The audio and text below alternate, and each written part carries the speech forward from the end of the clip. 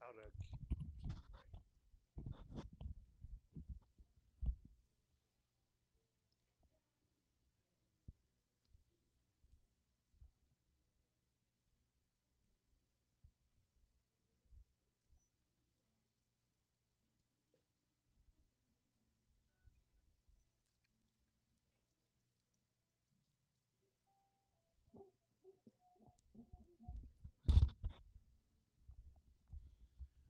Okay, ready.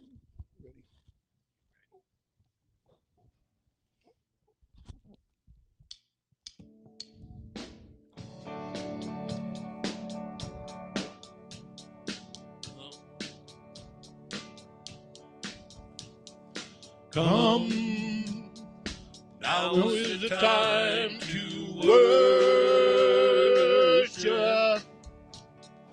Come, now is the time to give your heart.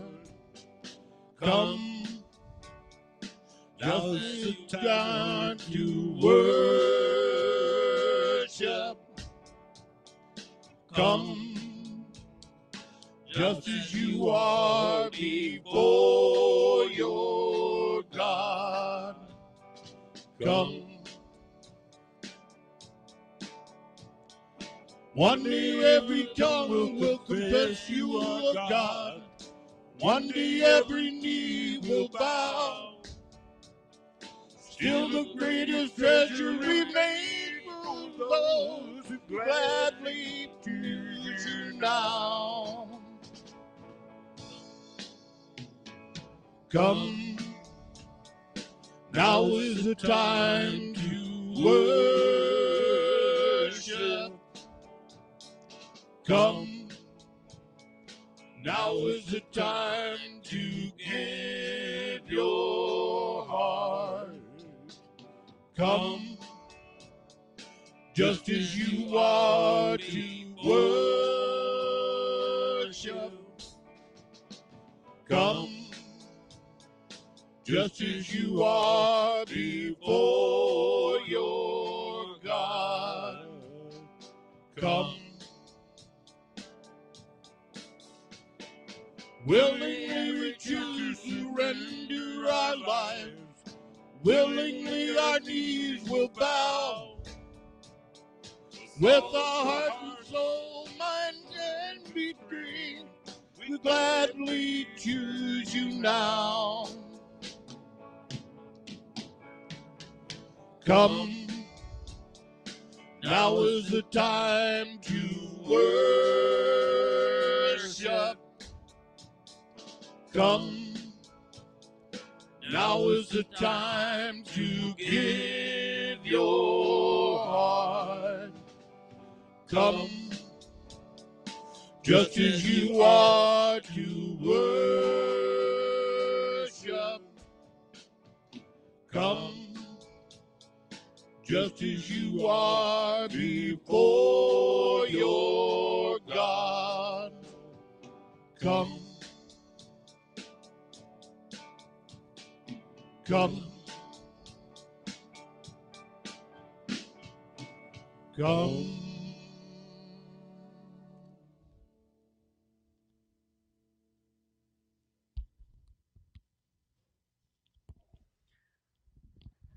I have to tell Jonathan, you guys can be seated because otherwise he'll stand. Having been justified by faith, we have peace with God through our Lord Jesus Christ, through whom also we have obtained our introduction by faith into this grace in which we stand, and we exult in hope of the glory of God. And not only this, but we also exult in our tribulations, knowing that tribulation brings about perseverance, and perseverance, proven character, and proven character, hope. And hope does not disappoint because the love of God has been poured out within our hearts through the Holy Spirit who is given to us. Let's pray. Lord, you have not stopped working and you continue to work amongst your people, and for that we are thankful. That no matter what happens in this world, we can walk knowing that your grace is good and your love is everlasting. We ask, Lord, that you would strengthen us by the power of your Spirit, that we would walk faithfully, standing firm in the face of difficulty, standing firm in the face of disagreement, proclaiming your great gospel, and working to build your kingdom. It's in Christ's name we pray. Amen. Amen.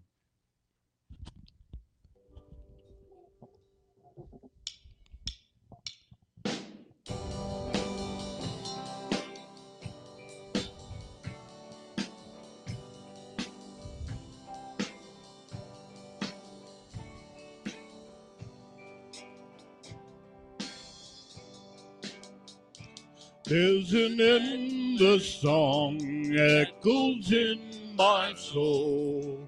I hear the music ring, and though the storms may come, I am holding on to the rock I cling.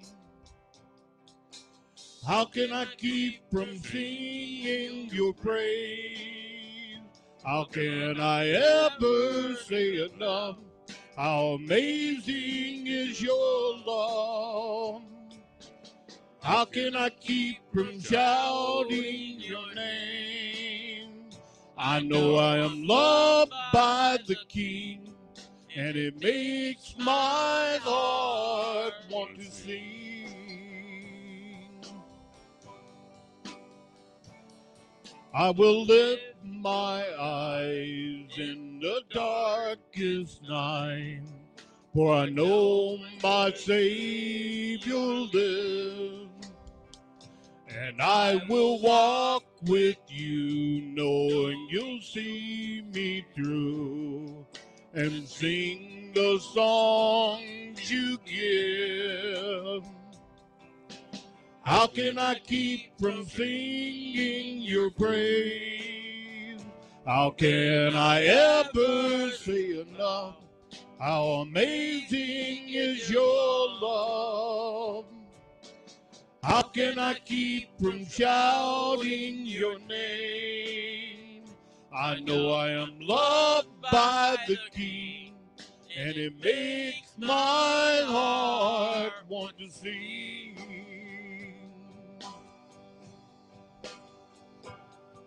I can sing in the troubled time, sing when I win. I can sing when I lose my step and fall down again. I could sing 'cause you pick me up, sing 'cause you're there. I could sing 'cause you hear me, Lord, when I call to you in prayer. I could sing with my last breath, sing for I know that I sing with the angels and saints around the throne.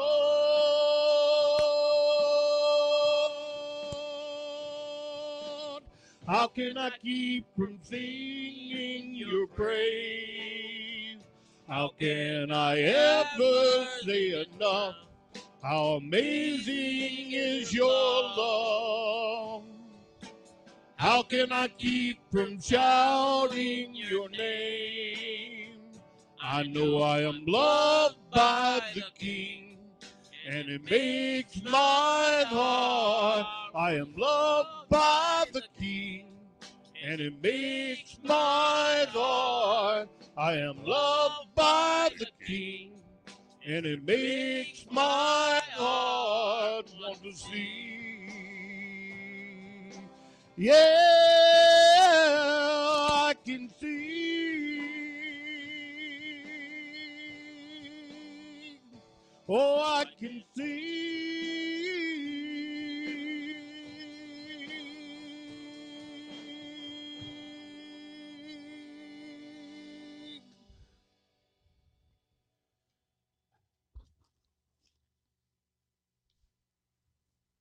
All right. Good morning. I didn't know you were sitting all the way over there. All right. Tried to move some chairs around. I'm first. No, I can't. And there's a reason being. First off, thank you to everybody who's able to help with meals and moving stuff for the funeral on Monday. Daryl wanted me to make sure I said thank you to you guys out loud, because if I don't remember to, first of all, I won't remember later. That gave me an opportunity to kind of get some chairs put back in place, because what I've noticed the last couple weeks is they managed to move, and then since I know you guys aren't going to move, what happens is some of you get sat in front of, like, I was thinking of you, Jan, because like, you're always doing this number. You're under 5'3". It's like, there's someone sitting in front of me. And I moved some things around. We brought everybody a little bit closer, because that way I don't feel like you're all sitting in the back, and makes it a little bit easier. So there you go. You'll be all right. You said you like sitting over there. So there you go. Second reminder, we got lunch. So there's plenty of food. If you didn't bring anything, stay anyway. There you go. There's plenty of food. We're picking up some chicken. We have massaccioli that we are warming up. So there's plenty of food. If you didn't bring anything, stay anyway. Lots of stuff. You're more than welcome. Question for you guys. And I have an update for the directory, but Elena's getting information on the service. I'll have to tell her later. Kathy Lester is getting rid of her landline, and she's going to a cell phone. So we got to get that updated in the directory for you guys. And Kathy asked if she could get a favor. On the 9th of March, which I think is Tuesday. That sounds right. I better look before I say that out loud, because otherwise I'll mess up and we'll all think it's the wrong day. Yeah. On Tuesday, she is supposed to go for her second COVID vaccination, and she needs a ride. Cheryl has been taking her to all her doctor's appointments and isn't able to take her that day. At least right now, it looks like she's not able to take her. So if you are able to take Kathy Lester, I do not have the time. I did not think to ask. Don't ask me why. But I do know it is that day, the 9th. If you are able that day potentially to take Kathy to the doctor so she can get that vaccination and take her home, you can let me know, or you can just call Kathy. Her number hasn't changed yet, so you can just give her a call. So grab me after the service if you want to, and I'll give her a call, and just let me know from there. So you have been asked. I told her I would ask. Anything else I have a new number for Kathy Lester to give you. She's getting rid of her landline, and she would also like a directory sent to her. Yeah, she's getting rid of her landline. They got her a cell phone, which is how she's probably listening, because they got her a cell phone and she downloaded the Podbean app, and she's actually been listening to the live stream. So it's been kind of, so you see, she's 92, 93, and she can do that. So there's no excuse for the rest of us. Actually, yes, she is, because she likes all the church's posting I put up there on Facebook. So there you go. Again, gotta love it. All right. Anything else I'm forgetting that we need to go over? Yes, sir. Oh, yes. Judith is. I looked at it and my brain does not remember exactly right now. Gallstones.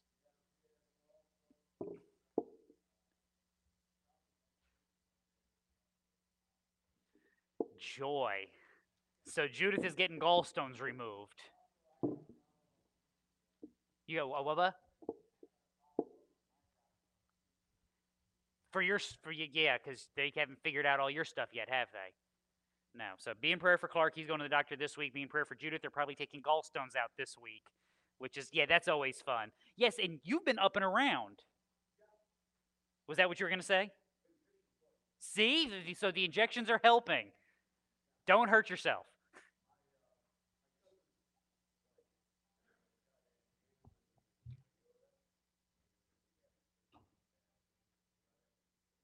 Are they doing that this week or next week, or have they even said yet?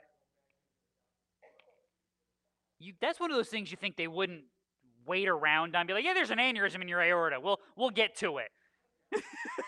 You think when they diagnose that, you just get put on the table and run off to the OR, but yeah, exactly.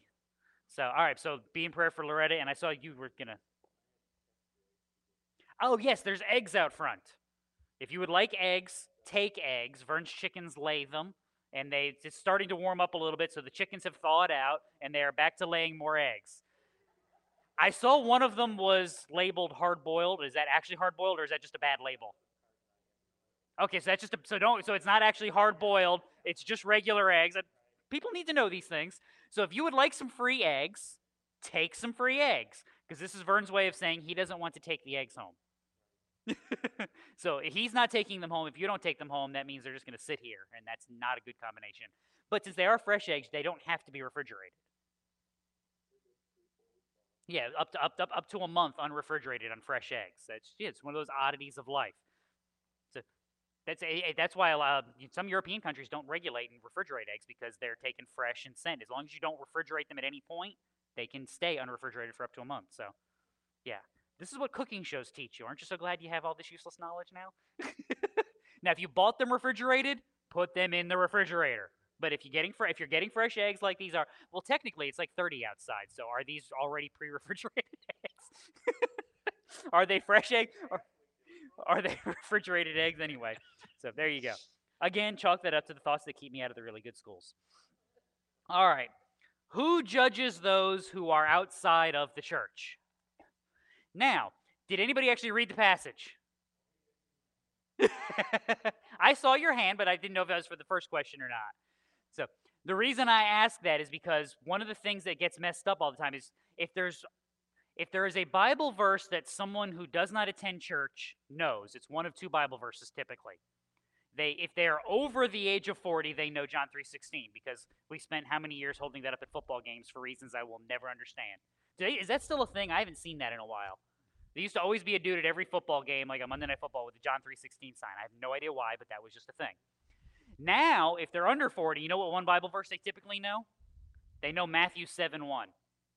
Judge not, lest ye be judged. And they know it in King James too. Lest ye. It just sounds more piratey, apparently. Lest ye be judged. Now, the problem with that is, what's our rule? Never ever do what? Never read one verse. What did they do? They read one verse. The reason I said read that, go hunt that down in 1 Corinthians and read it, because while God deals with the people outside the church, who people inside the church? We do.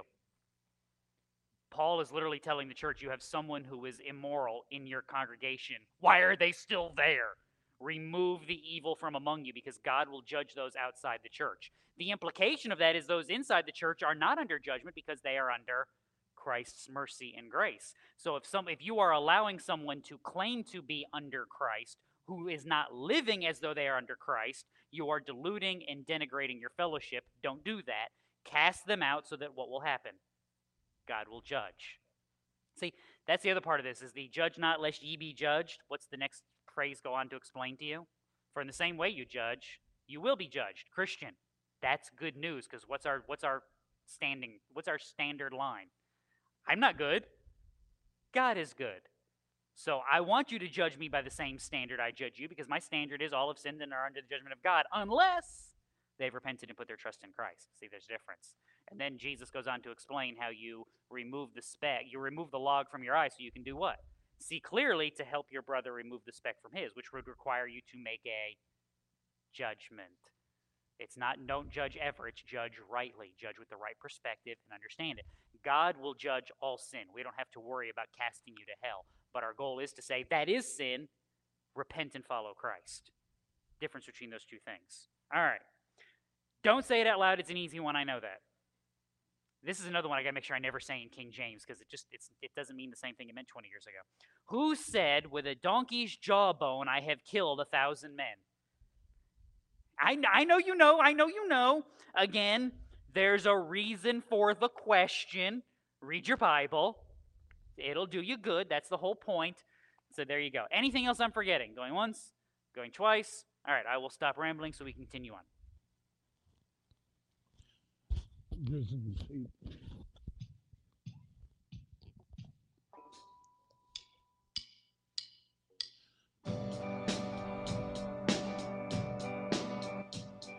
I serve a risen Savior, He's in the world today. I know that He is living, no matter what men say. I hear His hand of mercy, I hear His voice of cheer. And just the time I need Him, He's always near. He lives, Christ Jesus lives today. He walks with me and talks with me along my narrow way. He lives, salvation to impart. You ask me how I know He lives within my heart. In all the world around me, I hear His love and care. Though my heart grows weary, I never will despair. I know that He is leading through all the stormy blast. The day of His appearing will come at last. He lives, Christ Jesus lives today. He walks with me and talks with me along life's narrow way. He lives, salvation to impart. You ask me how I know He lives within my heart. Rejoice, rejoice, O Christian, lift up your voice and sing. Eternal hallelujah to Jesus Christ the King. The hope of all who seek Him, the help of all who find. No other is so loving, so good and kind. He lives, Christ Jesus lives today. He walks with me and talks with me along life's narrow way. He lives, salvation to impart.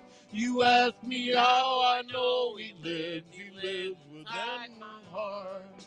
He lives, salvation to impart.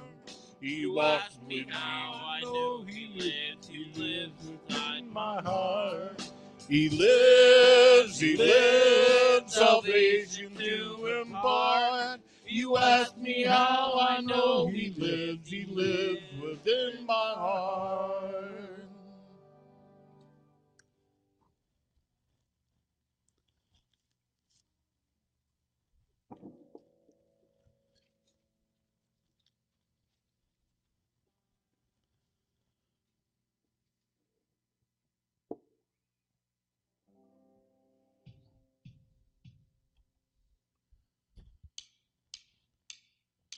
Some glad morning when this life is o'er, I'll fly away to walk home on God's celestial shore. I'll fly away. Oh, fly away, oh glory, I'll fly away. When I die, hallelujah, by and by, I will fly away. When the shadows of this life is grown, I'll fly away. Like a bird from prison bars it flown, I will fly away. I'll fly away, oh glory, I'll fly away.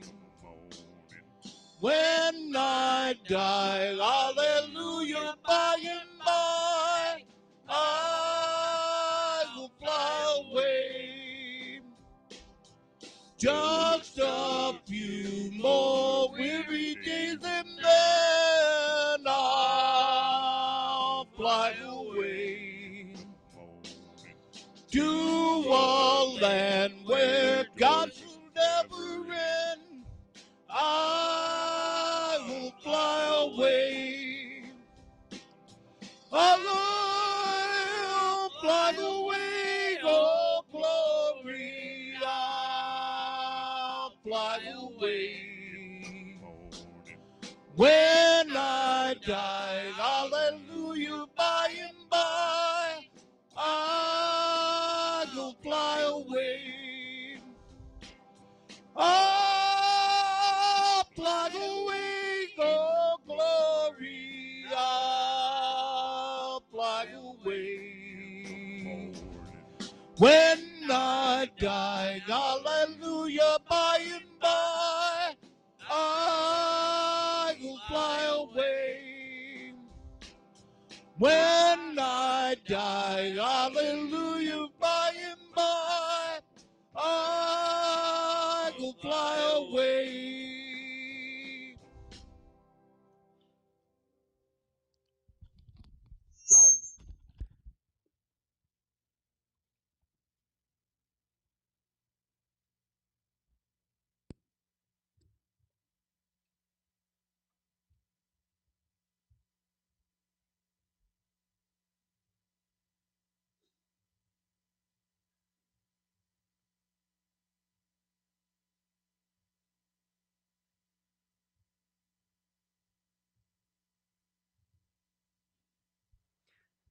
I was waiting to make sure I wasn't out of tune or out of turn there.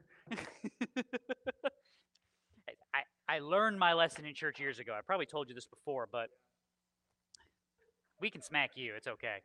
We had an organist at our home church, and he used to, for fun, he would record the call to worship, that little, normally a little opening minute, minute and a half, a little bit of music at the beginning of service. He would record it during the week, and he would work hard on it. But he got into this habit for fun of inserting gaps in it. So it'd be like a minute, minute and a half of music, and then there'd be a 10, 15-second gap, and then something else would start back up. And he started doing it because our pastor would sit down, the music would start, and then he'd get up during the gap to start the service, and the music would start back up. You have to go sit down again. And I had taken over doing announcements as the youth pastor, and he got me with it one Sunday, and I stood there, and I was just about to start with announcements, and all of a sudden the music started back up again. I went back over and sat down. There was a little gap. I got back up and went again, and he got me again. He put 2 gaps in that morning. He wasn't trying to get me, though. He apologized for 3 days because he came in the rest of the week because he was upset that he got me instead of our Pastor David. So, such joy. So I've learned my lesson. When the music pauses, if I'm not sure what's coming next, just wait. Just wait. Because there's nothing more odd than just standing there, music playing. I'm not going to go sit back down again. I'm just going to wait, and I don't even know what this tune is, but anyway. Such fun. All right. Something useful and productive, Exodus chapter 15. We will finish it today.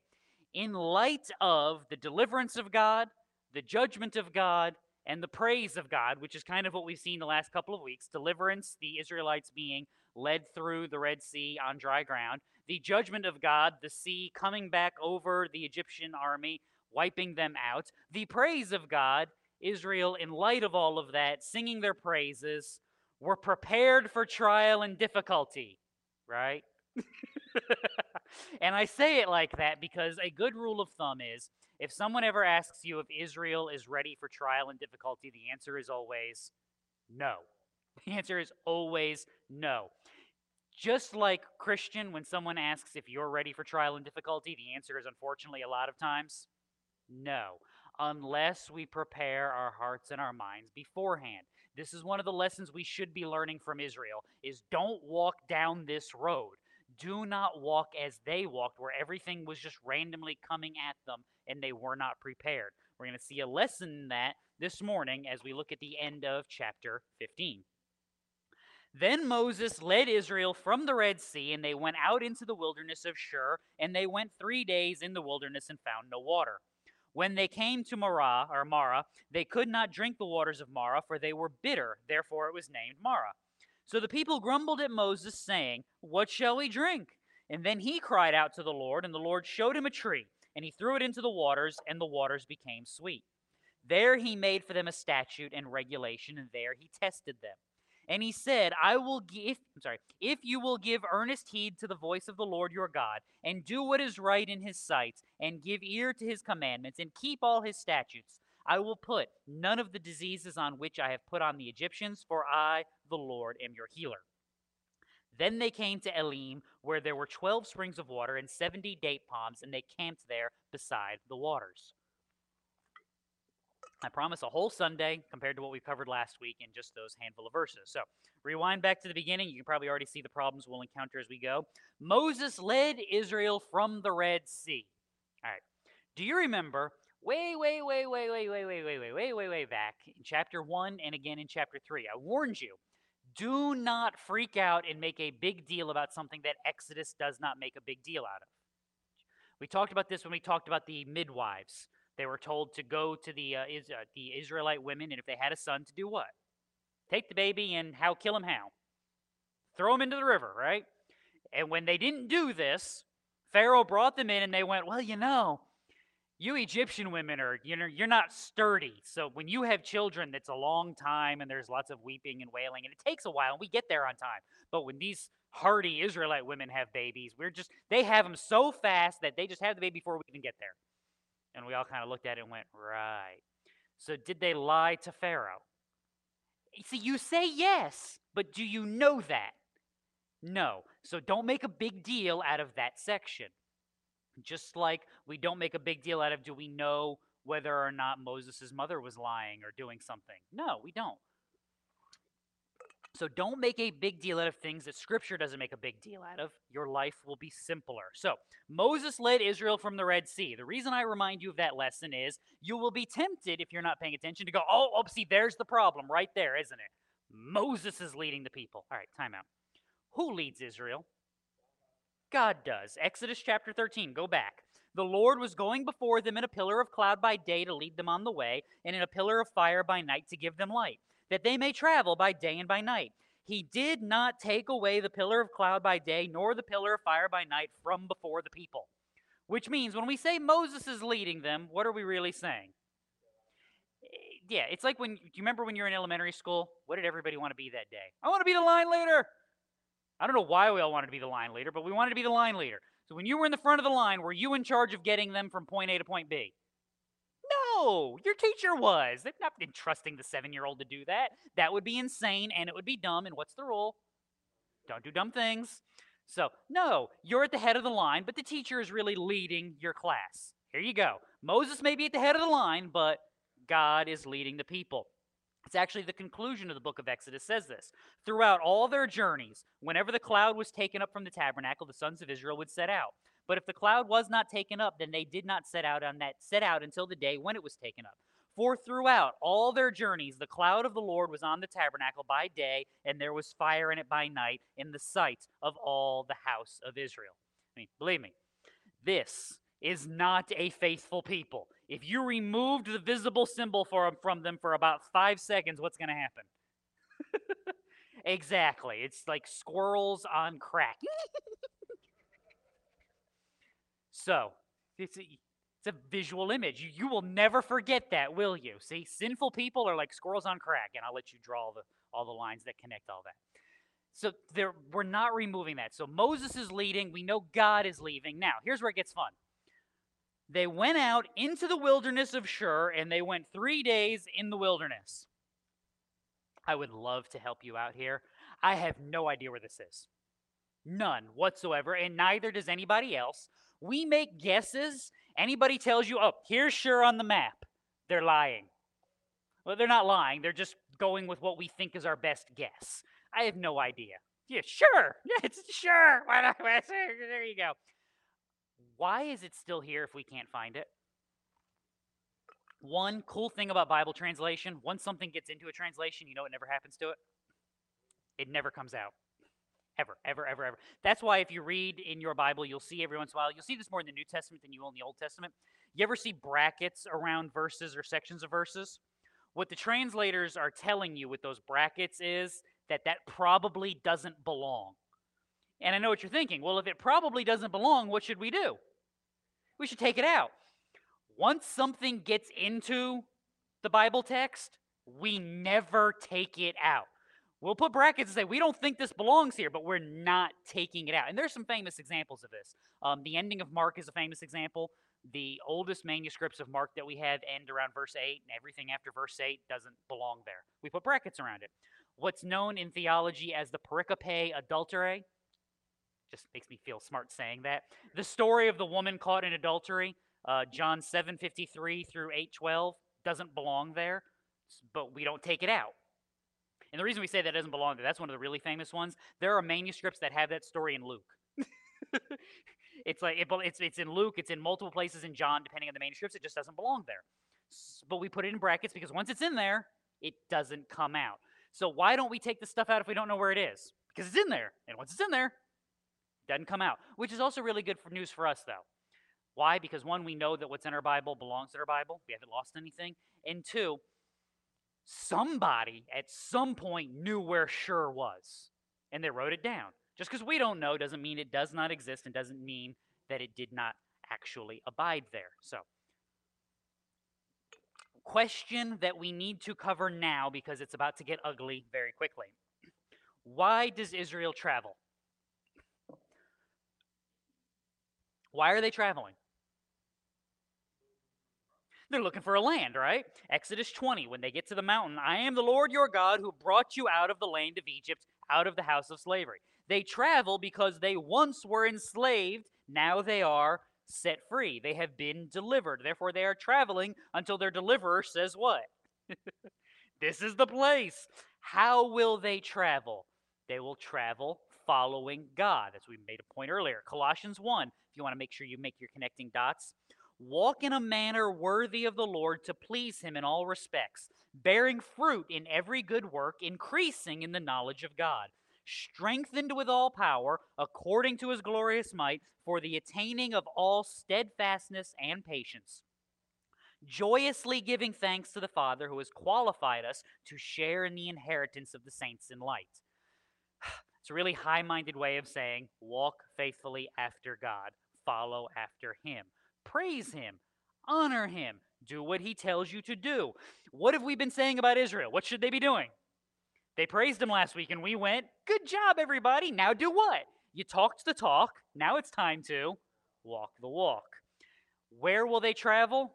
Somebody said this earlier. Till they get to the land that God has identified. See, I try to give you guys credit, right? 2 Corinthians 12. Because of the surpassing greatness of the revelations, for this reason, Paul talking about the wonderful things that he's seen. Make sure God's going to make sure he's humble, though. To keep me from exalting myself, there was given me a thorn in the flesh, a messenger of Satan to torment me, to keep me from exalting myself. And concerning this, I implored the Lord 3 times that it might leave me.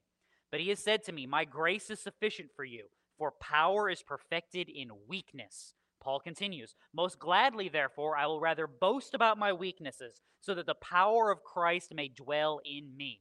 Therefore, I am well content with weaknesses, with insults, with distresses, with persecutions, with difficulties, for Christ's sake. For when I am weak, then I am strong.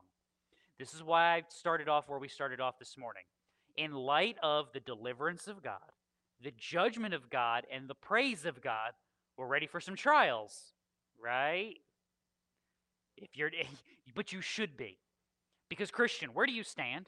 You stand in light of what? In light of the knowledge of the judgment of God against sin. But you stand in the sight of the redemption of God in Christ for you. So you praise, you worship, you honor, and you walk. Which means we should be ready for what? We should be ready for some difficulties. And here is your difficulty. They're wandering in the wilderness. We're not wandering yet, but we're walking in the wilderness. They went 3 days into the wilderness. So we're 3 days one way into the wilderness, and we found no water. Dun, dun, dun! This is what's known as conflict in literature. It is. Every good short story, if you ever study literature, they introduce a conflict. You never have a story about, there's never a short story that anybody wants to read about a woman who just gets up and goes to the grocery store and finds everything on her list and goes home and nothing bad happened. Why don't we tell stories like that? Because no one would read them. So instead, when you write the story out, she gets up, she goes to the grocery store, and the tires fall off the car, and there's nothing on the shelves, and some angry man harasses her, and then she overcomes all of these things to get the groceries and go home, right? That's introducing conflict into a story. Your Bible just introduced conflict. You walk 3 days, one direction into the desert. There is no horse with no name, and you found no water. Got to make sure I drop a couple of 70s references as we go. I don't know why I use 70s references. I wasn't alive then, but verse 23. When they came to Marah, they could not drink the waters of Marah, for they were bitter. Therefore, it was named Marah. I think we should understand the word Marah there. How about you? Yeah, it's thrown in there quite a bit. It literally means place of bitterness. You will see this if you read your Bible later on in the book of Ruth. So Ruth and Naomi are going home, and they both went until they came to Bethlehem. And when they had come to Bethlehem, all the city was stirred because of them. And the women said, "Is this Naomi?" And she said to them, "Do not call me Naomi, call me Mara. For the Almighty has dealt very bitterly with me. I went out full, but the Lord has brought me back empty. Why do you call me Naomi? Naomi means pleasant. Since the Lord has witnessed against me and the Almighty has afflicted me. And if you read the book of Ruth, you will see that Naomi is not very pleasant for a couple of chapters. Maybe understandable, but she's still not very pleasant. So you get the compare and the contrast of Naomi, who is pleasant, with Mara, who is bitter. They named the place Mara because when they got there and looked at the waters were, we call it Mara because the water is Mara, and now everybody else is Mara. Now, question for the day. This is very, very important. What is the problem? I said your Bible has introduced a conflict. From a literary perspective, you would say the conflict is that they have walked 3 days into the desert, found no water, and when they did find water, nobody can drink it. That would be a conflict. From a biblical perspective, is that a conflict? Shouldn't be. Why shouldn't it be? Let's go backwards from Israel, right? So we have arrived at the waters of Mara. They are bitter and we cannot drink. We have walked 3 days across the wilderness. Where did we walk 3 days across the wilderness from? The shores of the Red Sea. Why were we on the shore of the Red Sea? Because a day before that, we were where? On the other shore of the Red Sea. How did we get from there to here? We walked through the midst of the sea, piled up on each side, as the children's DVD says, with the fishes just staring at them, on dry land. Why did we do that? Because God parted the sea. Before he did that, he put a cloud between us and the Egyptians to keep them from overtaking us. Before he did that, he killed the firstborn. Before he did that, and you see where this is going. It's the same people. It's not like they crossed the Red Sea and traded out everybody. They're like, all right, I'll do some new nation. You guys go home. We got new people coming in. Same people. The danger of sin, and especially the danger in the modern world with sin, is to be guided by the wrong thing. And you're going to see an example of that here with Israel. The danger is to be guided by how we feel rather than based on what we know. And that's going to be a part. Look, you want to understand the modern world? What would an entire generation of humanity look like guided completely by their feelings? See, Mr. Potato Head is evil now because of how we feel. You laugh, but that actually was a news story over the weekend if you want to have some fun. Yes, no, it was. Go look it up. We're not going there right now. Yes, but they went back. Yeah, cookies are evil. Potato heads everything's evil. Why? Because I feel like it's bad and I am offended by it. This is an entire worldview, and I'm telling you guys, look. The problem is not with the outworking. The problem is the starting point. Scripture is very, very clear and consistent on this. Your Bible wants to beat into your head that you should use it. I've said this before. I will say it again. Christianity is a thinking religion. It is about evaluating, seeing, processing, and then applying wisdom and knowledge that you have attained from Scripture. Examples of this, Ephesians 5. Be careful how you walk, not as unwise men, but as wise, making the most of your time because the days are evil. Do not be foolish, but understand what the will of the Lord is. Famous summary of that would be Romans 12, right? Be transformed. How? By the renewing of your mind, so that you can do what? So you can evaluate and discern the will of God and live in a manner that is pleasing to him. Now, think about this. There's a whole book in the Bible that walks through this in the Old Testament. What's the goal of wisdom? Proverbs chapter 1. The point of this book is to know wisdom and instruction, to discern the sayings of understanding, to receive instruction in wise behavior, righteousness, justice, and equity, to give prudence to the naive, to the youth knowledge and discretion. A wise man will hear and increase in learning. A man of understanding will acquire wise counsel, to understand a proverb and a figure, the words of the wise and their riddles. In other words, to see the things of the world and to act rightly in light of them, to evaluate, to judge them, to think upon them, and then apply rightly. Here you go. Verse 24. So the people grumbled at Moses, saying, "What shall we drink?" I won't do the Scarlet O'Hara voice again on you guys. I'll spare you that one. I don't want Matt to come in here and give me a dirty look again. Now, the lesson we just covered is important because it's very, very valuable here. Is the question the problem? No, because if you walk 3 days into the wilderness and you get, "Oh, water, go team." We can't drink this. What are we going to drink? That's one way to ask that question. You could also walk 3 days into the wilderness. "Oh, we can't drink the water. What are we going to drink?" Now, are those two questions the same? No, they are not. The people grumbled at Moses. They didn't go, "What are we going to drink?" They went, "What are we going to drink? We could have died in Egypt. We'd have been better off than dying in Egypt. Bring us out here and no water." This understanding matters. Again, what was part of our lesson last week? How quickly, when Moses puts the staff down and the waters come back over the Egyptian army and they are wiped out, how long does that take? Yeah, God's conquering of the enemies of Israel is not this long, drawn-out battle.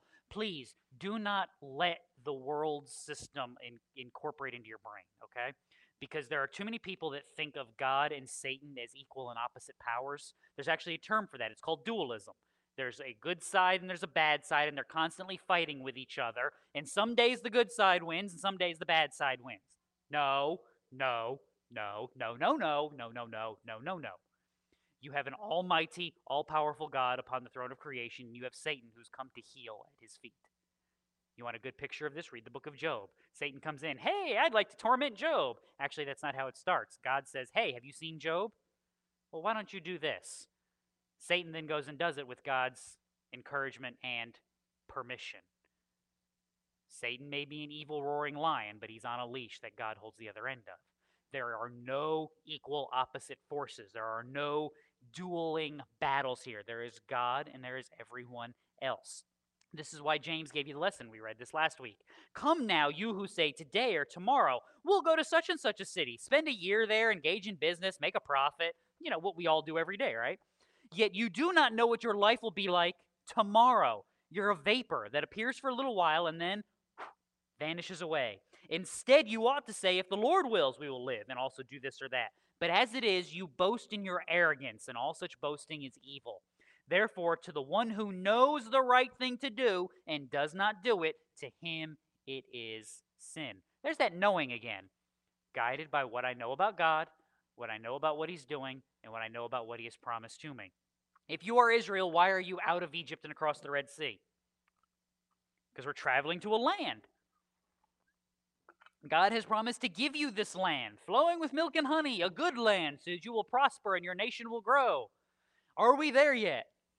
No, so you got to turn in. This is when Israel should turn into a 4-year-old. Are we there yet? Are we there yet? Are we there yet? Are we there yet? How about now? How about now? Are we there yet? How about now? How about now? No, we're not there yet, which means what? Is the nation going to die of starvation and thirst at this bitter water hole? Why not? Because we're not there yet. And this is I probably shouldn't give him credit for this. You shouldn't listen to this guy, so I won't give him credit. But it's a comedian from the 80s and 90s, and one of the lessons he said, if you haven't gotten where you're going, you aren't there yet. No, I'm not going there. So, what should Israel be doing here? They should be putting their trust in God. They should be calling out, not to grumble against Moses, but to say, what are we going to drink? Where is God going to provide us water? Where are we going to find some water? I mean, we know he's done all of this other stuff that we just walked through. Where does the water come from? This would be wise living, which is what Proverbs would tell you in chapter 3. To trust in the Lord with all your heart and not lean on your own understanding, but in all your ways acknowledge him. That's wisdom. He will make your path straight. Do not be wise in your own eyes. Fear the Lord. Turn away from evil. See, that's the whole point of the evaluation. Again, that's why I joke about the trivia question that we put in the bulletin. It's not just so that you can win Bible Trivial Pursuit one day. It's so that you actually can think through some of these things and go, why is this in my Bible? Why has God given us this information? Why has he done this thing? What am I supposed to be learning? How is he demonstrating his nature, his mercy, his wrath, my lack of faith, how is he showing me these things? And then building me up and preparing me to walk newly in my knowledge. That's what I should be doing, and that's how I should be thinking through my Bible. So the people grumble at Moses. Moses, verse 25, cried out to the Lord, and the Lord showed him a tree. And he threw it into the waters, and the waters became sweet. Okay. Magic sweetwater trees, right? Sure, why not? Makes about as much sense as everything else. Now, let's ask this fun question. Who made the water sweet? How does a tree make the water sweet? It doesn't. It doesn't. So the power is not there. The power is the same as it has always been. So if you'd like a bad 80s reference for this one, you need good talking heads theology. Same as it ever was. Same as it ever was. Matt would know that song. Oh, you know that song? Okay.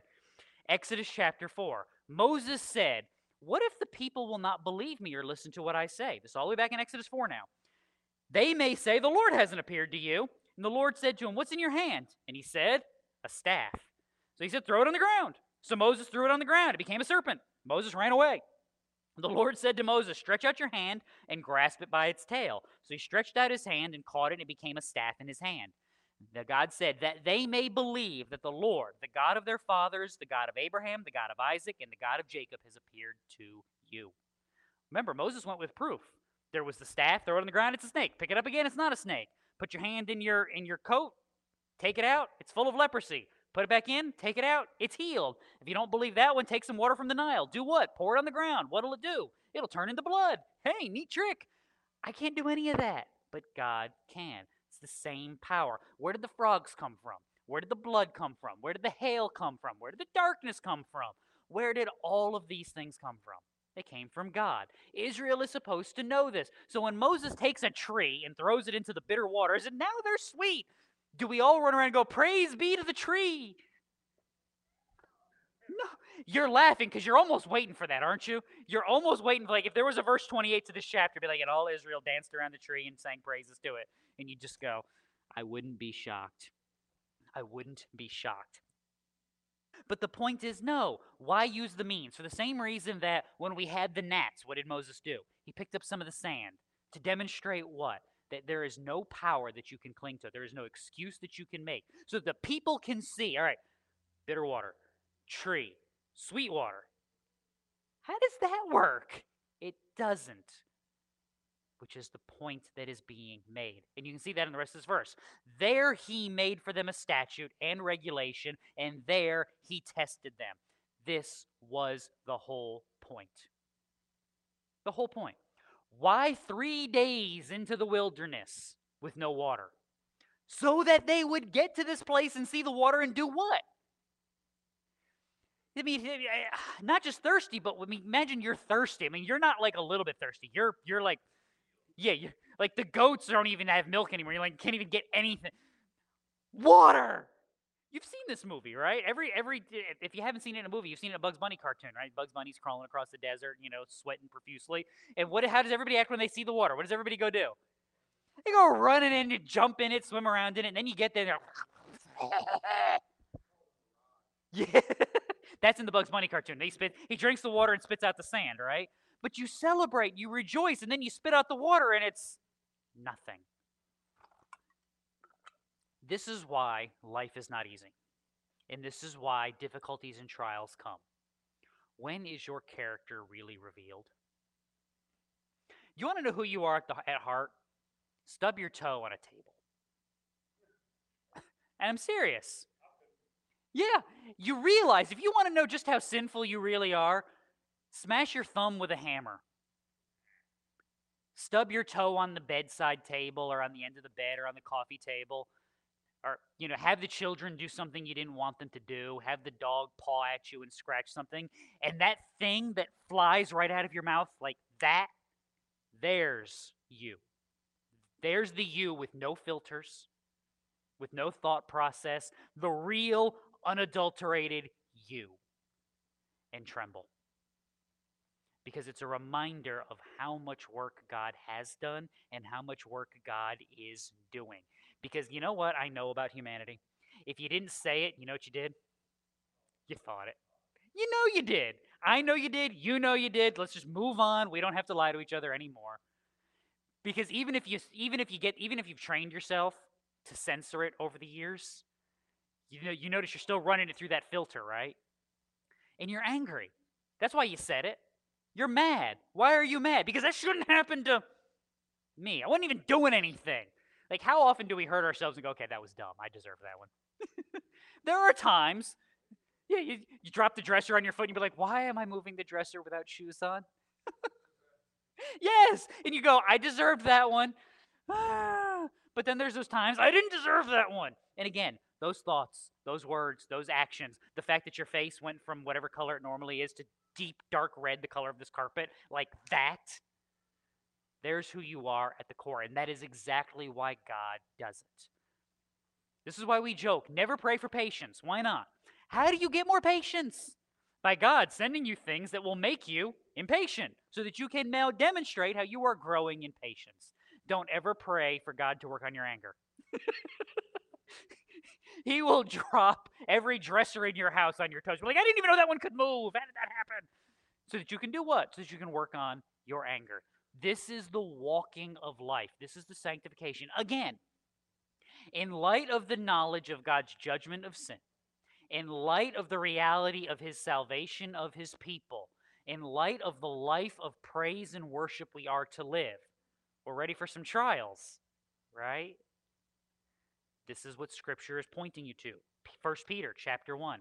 Blessed be the God and Father of our Lord Jesus Christ, who according to his great mercy has caused us to be born again to a living hope through the resurrection of Jesus Christ from the dead, to obtain an inheritance which is imperishable, undefiled, and will not fade away, reserved in heaven for you. You who are protected by the power of God through faith for a salvation ready to be revealed in the last time. And we all read that and go, yeah, I like that. In this you greatly rejoice. Okay, I'm with you so far. Even though, now for a little while, if necessary, you have been distressed by various trials. Now, keep in mind, just so you know, when Peter says to this church that you have been distressed by various trials, he actually means Roman persecution. When he says you've been distressed by various trials, he means they have come into your church, rounded up some people, and drug them off to the Colosseum. They have rounded up your pastor, taken him off, and they're going to feed him to the lions like on Thursday. I mean, these are various trials. So that the proof of your faith, being more precious than gold, which is perishable, because that's what we all do when we get gold, right? We just throw that as we walk, sprinkle a little gold over here, a little bit gold over there. Even though tested by fire, you may be found to result in praise and glory and honor at the revelation of Jesus Christ. This is why life is hard, because it shows you who you are, and the more you realize who you are, the more you will not like you. And the more you don't like you is good in Christ, because that is the more you will lean into him. The more that you lean into him, the more you will be like him, the more you will then actually be good. This is the walking of sanctification. This is the work that is done. It is done in the refining fires of life. This also explains why some of us are still walking and why some of us left, 20, 30 years ago. Some of us are stubborn and God's like, I can't let them walk any farther. They won't make it. Some of us are still learning and some of us are still teaching and some of us are still doing all sorts of things. But it is all from whose hand? God's. So what's the proper amount of time for you? Whatever God determines. Exactly. Again, why is Israel walking in this wilderness? Because this is where God has led them. Why is he leading them? Because they are his people. If you don't like the way Peter put it, James gives you the same lesson. Consider it all joy, my brethren, when you encounter various trials. Once again, James, somewhere between 44 and 48 AD is the first letter written of the New Testament. It is written in light of the persecution of Herod against the Christians in Jerusalem. So James, the half-brother of Christ, is the author of the letter James. He is writing in response because the persecution kicks off when James, the brother of John, one of the 12, is beheaded by Herod. So when we're talking about various trials, we're talking about literally, Alice in Wonderland, off with his head. Those are various trials. Knowing that the testing of your faith produces endurance, and let endurance have its perfect result, that you may be perfect and complete, lacking in nothing. How do you get perfected? By walking faithfully in light of difficulties. How do you get refined? I mean, we refine metals. How? By heating that sucker up until it melts, and then we scoop all the stuff we don't want to keep off the top, and then we cool it back down into the shape we like. Congratulations, Christian. There's what you signed up for. There's what Israel signed up for. And they're sitting in that hot molten bath going, it's a little warm in here. I'd like to get out now. Don't do that. Don't do that. Because everybody who climbs out, you know what's revealed about them? They went out of us because they were not of us. The Christian bears up. The Christian walks faithfully. This has been true for 2,000 years in the church. Again, James and Peter, same terminology. When you encountered various trials, writing 20 years apart, their various trials are people are dying and still walking faithfully. And the encouragement is do that. Because if you can stand firm then, you can stand firm in anything. I think one of the great dangers of the world is that if we don't learn our lessons when they come easily, you know what happens? Yeah, I think I used this example on Wednesday. Like your kid keeps reaching up in the stove and it's warm and you keep smacking their hand. Don't do that. Don't touch that. It's hot. At some point, even though you probably shouldn't, you know what you're eventually going to do? You're going to let them touch it, aren't you? And then you're going to tell them what? I told you not to touch it. I told you not to do that. Because you know it's not going to kill them, but you know they need to learn. Christian, learn the lessons quickly because we don't want to touch the stove. We don't want to touch the stove. I want to go, ooh, got to remember that. But don't do that. That's okay. Mom said that's hot, so I don't want to. Dad said that's hot. I don't want to do that anymore. Because if you don't, God loves his children. Christian, you love your children. When they do things you don't like, you correct them. I've used this example before. If your kid is running towards the interstate, will you tackle them? Yes. On the gravel? They might scrape their little knees and break their little arm. It's better than the truck, right? Why do you do these things? You might scrape yourself. You might injure you. Why do you do these things? Because you love this child. Hebrews chapter 12. It is for discipline that you endure. God deals with you as with sons. What son is there from his father whom his father does not discipline? If you are without discipline, of which all have become partakers, you're illegitimate children, not sons. Furthermore, we had earthly fathers to discipline us, and we respected them. Shall we not much rather be subject to the Father of spirits and live? For they disciplined us for a short time, as seemed best to them. He disciplines us for our good, so that we may share in his holiness. All discipline for the moment seems not to be joyful, but sorrowful. Yet to those who have been trained by it, afterwards it yields the peaceful fruit of righteousness. Again, you're better for it. The other example I use, those of you that had good teachers in school, were they ever the nice one? Did you ever like them when you were in their class? No. You hated that teacher. They're the rough one. They're the mean one. They don't let us get away with anything. They make us actually do work and learn stuff. How dare they?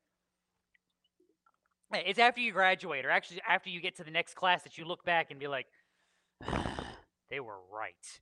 And then you realize they have that moment where it's like, now I got to go apologize. And we never do. We never did. Why were they the good one? Because they expected something from you. They held you to a standard. They wanted what was good for you. They actually cared about their job and the people they were teaching. Why are you sometimes hard on your children? For the same reason.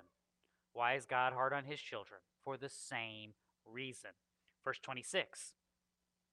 This is what's happened for Israel. And he said, if you will give earnest heed to my voice, give earnest heed to the voice of the Lord your God, and do what is right in his sight, give ear to his commandments, keep all of his statutes, I will put none of the diseases on you which I put on the Egyptians, for I, the Lord, am your healer.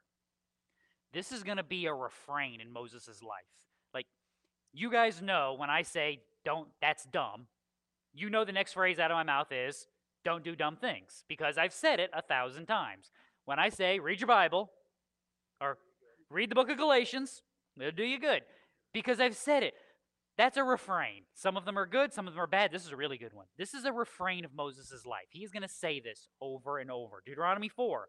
When you are in distress, And all these things have come upon you. In the latter days you will return to the Lord your God and listen to his voice. For the Lord your God is a compassionate God. He will not fail you, nor destroy you, nor forget the covenant with your fathers, which he swore to them. Different wording, but same idea. Deuteronomy chapter 30. It shall be when all these things have come upon you, the blessing and the curse which I have set before you, and you call them to mind in all the nations where the Lord your God has banished you, and you return to the Lord your God and obey him with all your heart and soul, according to all that I command you today, you and your sons. Then the Lord your God will restore you from captivity, have compassion on you, and gather you again from all the peoples where the Lord your God has scattered you. It's a reminder. You wander away, what will happen? Discipline.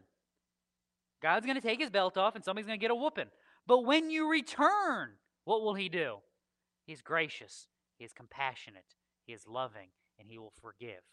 This is the call from God to his people. Deuteronomy 32. See now that I am he, and there is no God beside me. It is I who put to death and give life. I have wounded, and it is I who heal. There is no one who can deliver from my hand. Indeed, if I lift up my hand to heaven and I say, as I live forever, if I sharpen my flashing sword, and my hand takes hold on justice, I will render vengeance on my adversaries, and I will repay those who hate me. I will make my arrows drunk with blood, and my sword will devour flesh. With the blood of the slain and the captives from the long-haired leaders of the enemy, rejoice, O nations, with his people. For he will avenge the blood of his saints, and will render vengeance on his adversaries, and will atone for his land and his people. Notice how quick that changed? God will judge. Vengeance will come. Judgment is real. But in the midst of that judgment, what do we have? We have deliverance. We have redemption. We have God working for his people, overcoming and conquering. Christian, has any of that changed? No. Would you like to hear a simpler version of that Deuteronomy passage from the New Testament? Because you can. 1 John 1. If we say that we have no sin, we are deceiving ourselves and the truth is not in us. But if we confess our sins, he is faithful and righteous to forgive us our sins and to cleanse us from all unrighteousness. If we say that we have not sinned, we make him a liar, and his word is not in us. Same thing. All have sinned. Judgment abides. How do you avoid judgment? You do. There's a cross. There's a Savior. There's one who will atone for his people, who will restore their land, who will redeem them. Now, this lesson matters. Don't overthink this one. You ready? This is easy. How do you guarantee that you will not fail the test?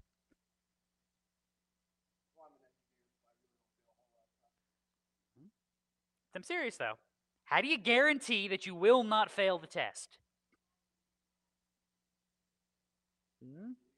No, it's in anything in life, whether you're in school, whether you're at the DMV, study so that you will. What's the point of studying? No. How do I guarantee that I will pass the test? By knowing the answer to the questions. Told you not to overthink it now. I warned you not to overthink it. Christian, life is full of questions. Life is full of difficulties. Do we, in and of ourselves, have answers? No. If you don't believe me, look at the long and troubled history of humanity trying to explain everything around them apart from God. You know what you'll find? Lots of stupidity. You will find all sorts of bizarre ideas and explanations. You will find poems and songs and rituals meant to appease, meant to... There's a word and I can't think of what it means. Calm, that's not the word I want. Anyway, meant to make life better, meant to make life easier. Comfort, thank you. Thank you. I need a thesaurus. There are days, I'm telling you. Too many words, I've used them all up today. All of these... Actually, that wasn't the word exactly that I wanted, but it gave me the word that I wanted. Soothe. That was the word that I wanted. All of these things that will soothe the soul, calm the mind, bring peace in life. And they are all temporary. Every last one of them. We do this at Christmas every year, right? We put the big candles out, and I remind you what? Peace, joy, love, hope. Where are they all found? In God. How are they accessed? In Christ. Israel is learning this lesson the very, very hard way. That's the warning here. You want none of those diseases. You want none of those struggles. What must you do? You must walk faithfully, which is a tough warning because at exactly which point up until now has Israel succeeded in walking faithfully? I mean, the closest they could probably come, we put the blood on the doorposts, all right? What more do you want from us? We put the blood there. It worked. That's probably it. And again, that's like saying, we jumped over the hurdle. Go us! It doesn't, it's not what God's calling them to. Keep his statutes. Keep his commandments. Walk faithfully in the covenant. Yes. Daily. Again, and how do we know they're not there yet? Because they walked 3 days across the desert, got to the bitter waters, and went, and they missed it. Now, what's the proof that if they do this, God will keep his end of the bargain? Your first answer should be, have you been reading the other 14 chapters? The second answer is verse 27. Then they came to Elim, where there were 12 springs of water and 70 date palms, and they camped there beside the waters. This is the proof. You ready for good Baptist alliteration? This is the proof of the promise and provision. See, I got 3 P's all in one there. And I didn't even do that on purpose, so I'm becoming a better Baptist day by day. None of this has changed. It's the same warning. It's the same promise. Romans chapter 10. Scripture says, whoever believes in him will not be disappointed. There is no distinction between Jew and Greek, for the same Lord is Lord of all, abounding in riches for all who call on him. For whoever will call in the name of the Lord will be saved. Same lesson now as you had then. Israel's being looked at right now under scrutiny as they're walking through the wilderness, and they're failing the test because they have not studied the answers. Christian, learn from their mistake. Again, when you have children and grandchildren and nieces and nephews and just young people in general, why do you tell them about the failures of your life? So that you will learn and don't do the same dumb thing I did. Find new dumb things to do. Because then we are increasing in wisdom. You laugh, but this is why Christian community is good. Because have you done all the dumb things? No. Hallelujah, right? Yes. Praise be to God, I have not done all the dumb things. So when I take my children and say, all right, here's the list of dumb things you should not do because I know they don't work because I myself have tried them. Here's the proof that they don't work. Is that a completed list? No. You know what I need? I need Vern's list of dumb things. I need Lou's list of dumb things. I need Elizabeth's list of dumb things. I need all of those lists so that I can present them to my children and go, look. Don't do this.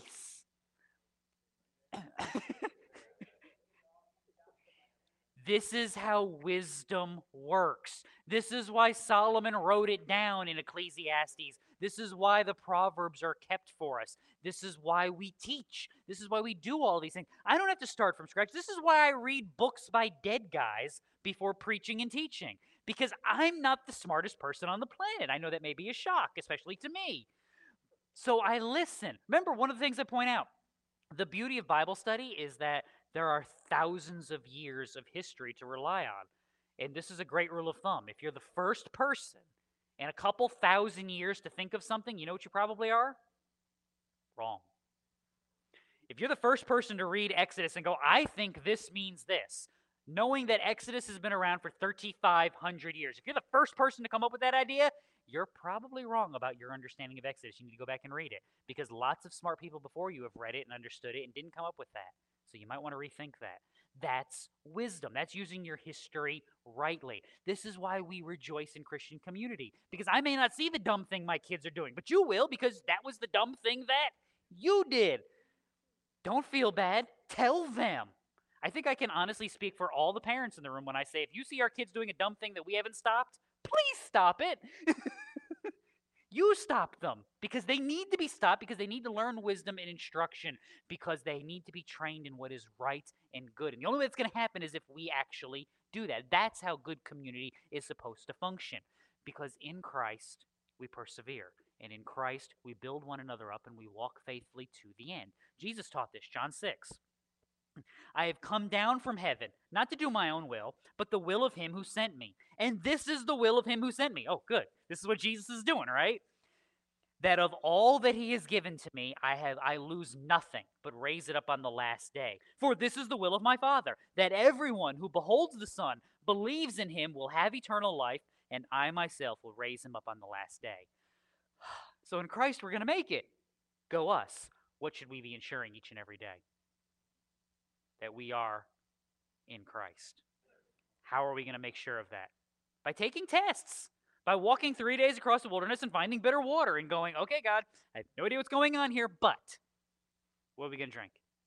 And again, that's different from going, there's no water here. What are we going to drink? And too often, our hearts get revealed that way than the other. In Christ, we are supposed to walk differently. Paul makes this point in Ephesians 4. When you know how to walk and what you're supposed to know, we are no longer to be children, tossed here and there by waves, carried about by every wind of doctrine, by the trickery of men, by the craftiness and deceitful scheming. Notice that. How would I avoid deceitful scheming? I mean, isn't the point of deceitful scheming that they don't get caught? Like, anybody ever make an evil plan with the idea, like, all right, we're going to get busted really bad for this one?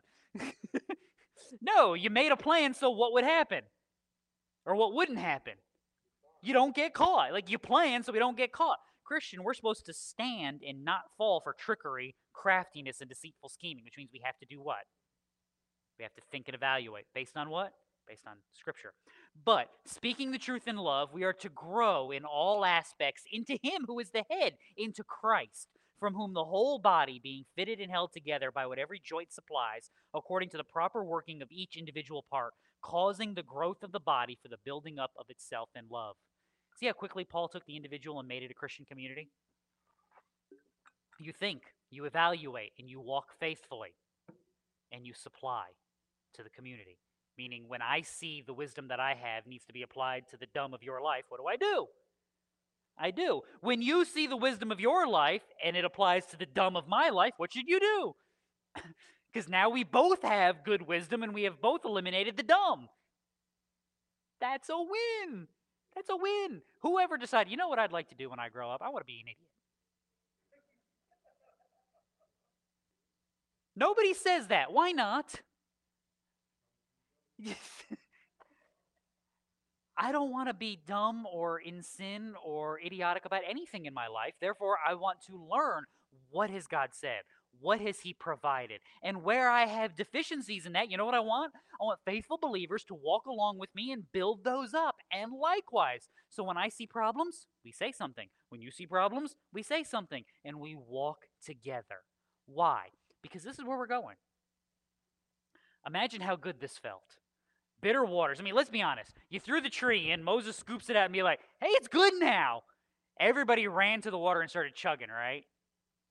No. They're like,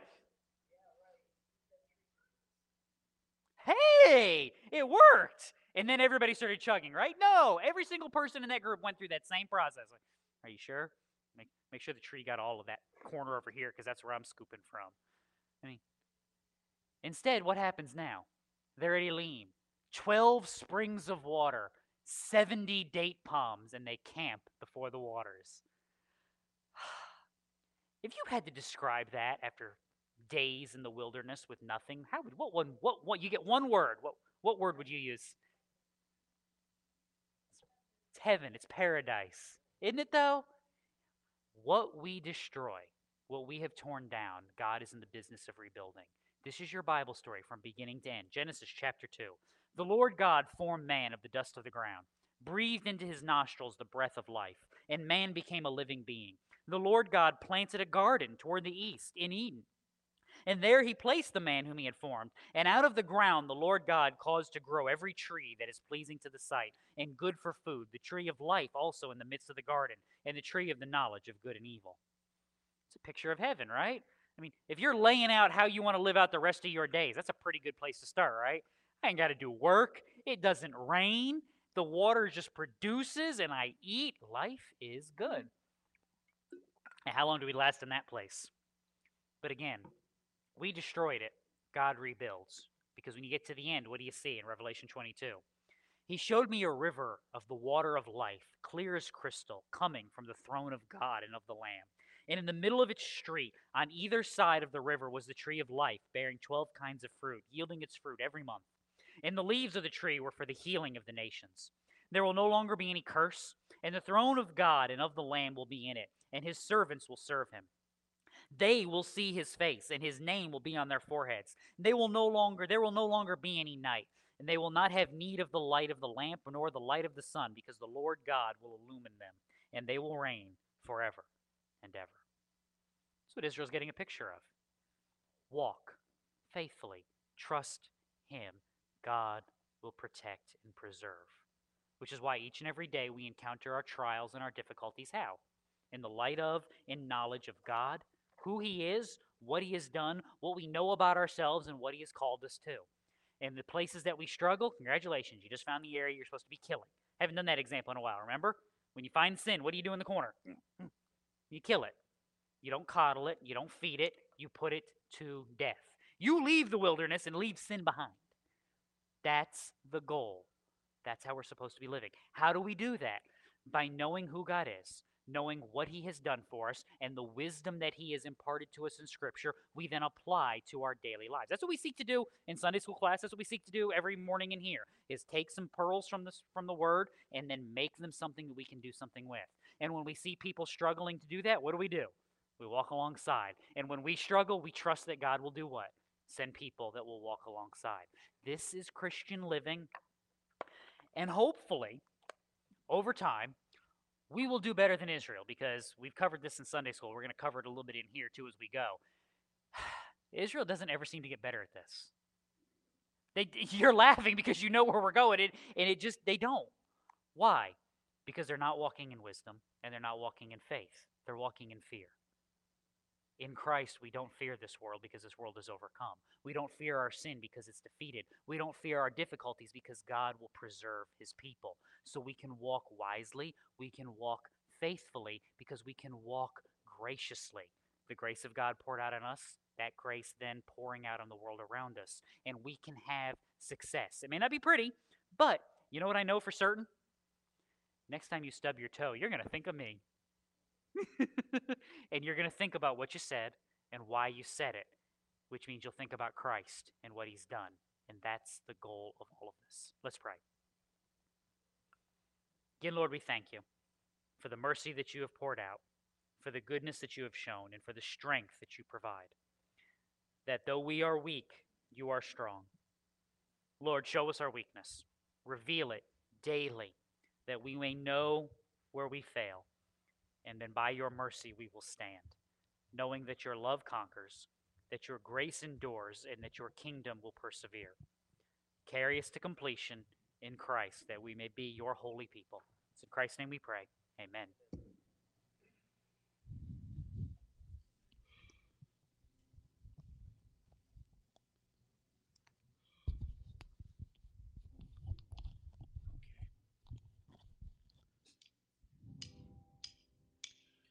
Give thanks with a grateful heart. Give thanks to the Holy One.